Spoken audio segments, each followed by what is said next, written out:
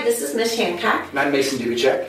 So Mason, we've talked about some pretty difficult things today, and maybe some things that employers are not looking at, but I'll tell you what every business is looking at. They want to increase their sales, and they want to keep the clients that they have. That's true. Let's talk about that. Offline, we have talked about quite a few other topics today, and mainly around this tool that I created called the Human Capital Calculator that allows a business owner to go in and do analysis, plug in their real numbers to find out what the costs and rewards are tied to action and inaction related to employee turnover, employee engagement, theft, workers' comp, and they're tough subjects. Tough subjects. So we've been talking a little bit offline, and we've got other videos to talk about those things. But this one, let's focus on the portion of the Human Capital Calculator that looks at the rewards tied to increased sales and client retention. And very top of mind. Because a lot of business owners get hit with, oh, we got this sales training, or we got this management training, or customer service training. I'm a fan of it. Right. Yeah. Good stuff. It's I years ago when I got out of college and became a professional, I remember talking to general managers of car dealerships, and that was what my job was, to sell sales training. But that's neither here nor there. But anyhow, I couldn't tell you how many people were reluctant to invest in training their people because they're like, turnover's so bad that why would we bother? Because they're not going to stay. Right. And they say, using my traditional methods, I've hired good employees. Using the same methods, I've hired people I wish I hadn't. The only thing I've learned is what I'm doing doesn't effectively help me predict success. What do you do? And my knee-jerk reaction, not to be a smart aleck, but my knee-jerk reaction was, well, what's your other alternative? Having them remain untrained and staying? Yeah, right. A little cliche, but I mean, you don't want that legit either. Question. You don't want that either. But, and that's kind of even how I got into this business was because, I saw companies invest in lots of money in training and seeing people walk out the door because they weren't fit. They didn't hire right the first time. They didn't hire right the first time. And I saw an article in Southern Power Magazine, Personal Southern Power Magazine, and it featured a study by Michigan State University School of Business on predicting success in the workplace. It said pre-employment testing was the number one predictor of future success by a 3-to-1 margin over interviews, past experience, and education. And it wasn't that hard to figure out why, because, as an interviewer, your decision really sounds facts. Right, and you're looking at a resume and hoping that everything on that resume is correct. And it isn't. Right. I saw an article in Inc. magazine, and maybe Entrepreneur said roughly 33% of resumes are embellished.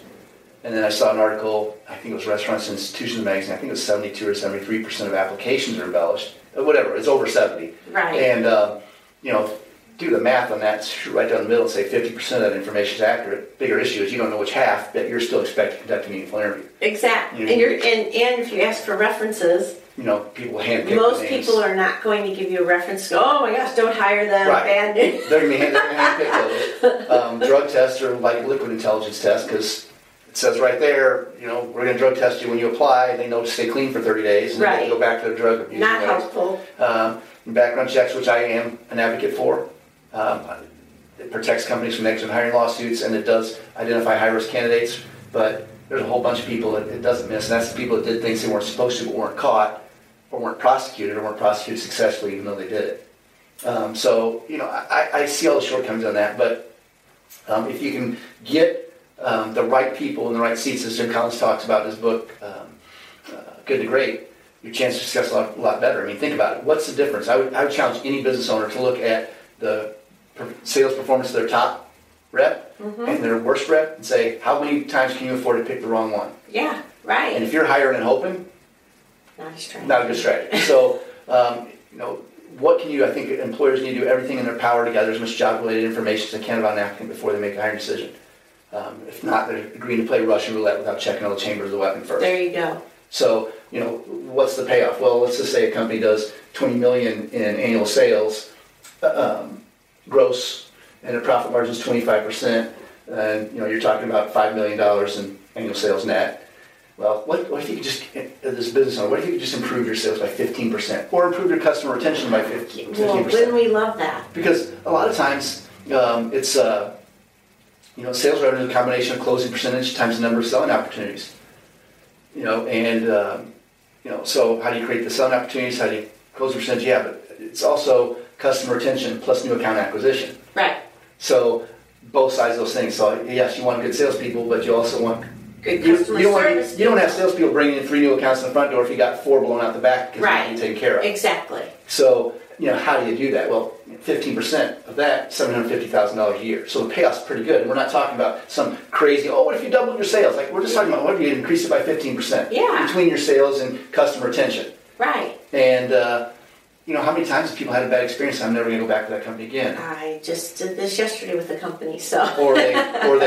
or people put Google reviews on like, hey, I had a bad experience. Yeah, right. The problem was they didn't have a bad experience with that company, they had a bad experience with that one person. Exactly. But to that upset customer or former customer, right. that one person You've lost them. was your company. Right. So I can't stress the importance of getting it right the first time. First time, hire right.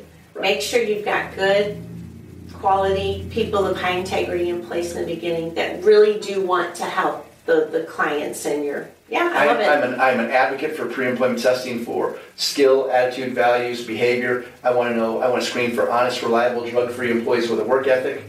I want to screen for salespeople who can sell. I mean, if the job's asking them to come to work every day and be something they're not, you take people like, take a personality trait such as, sensitivity.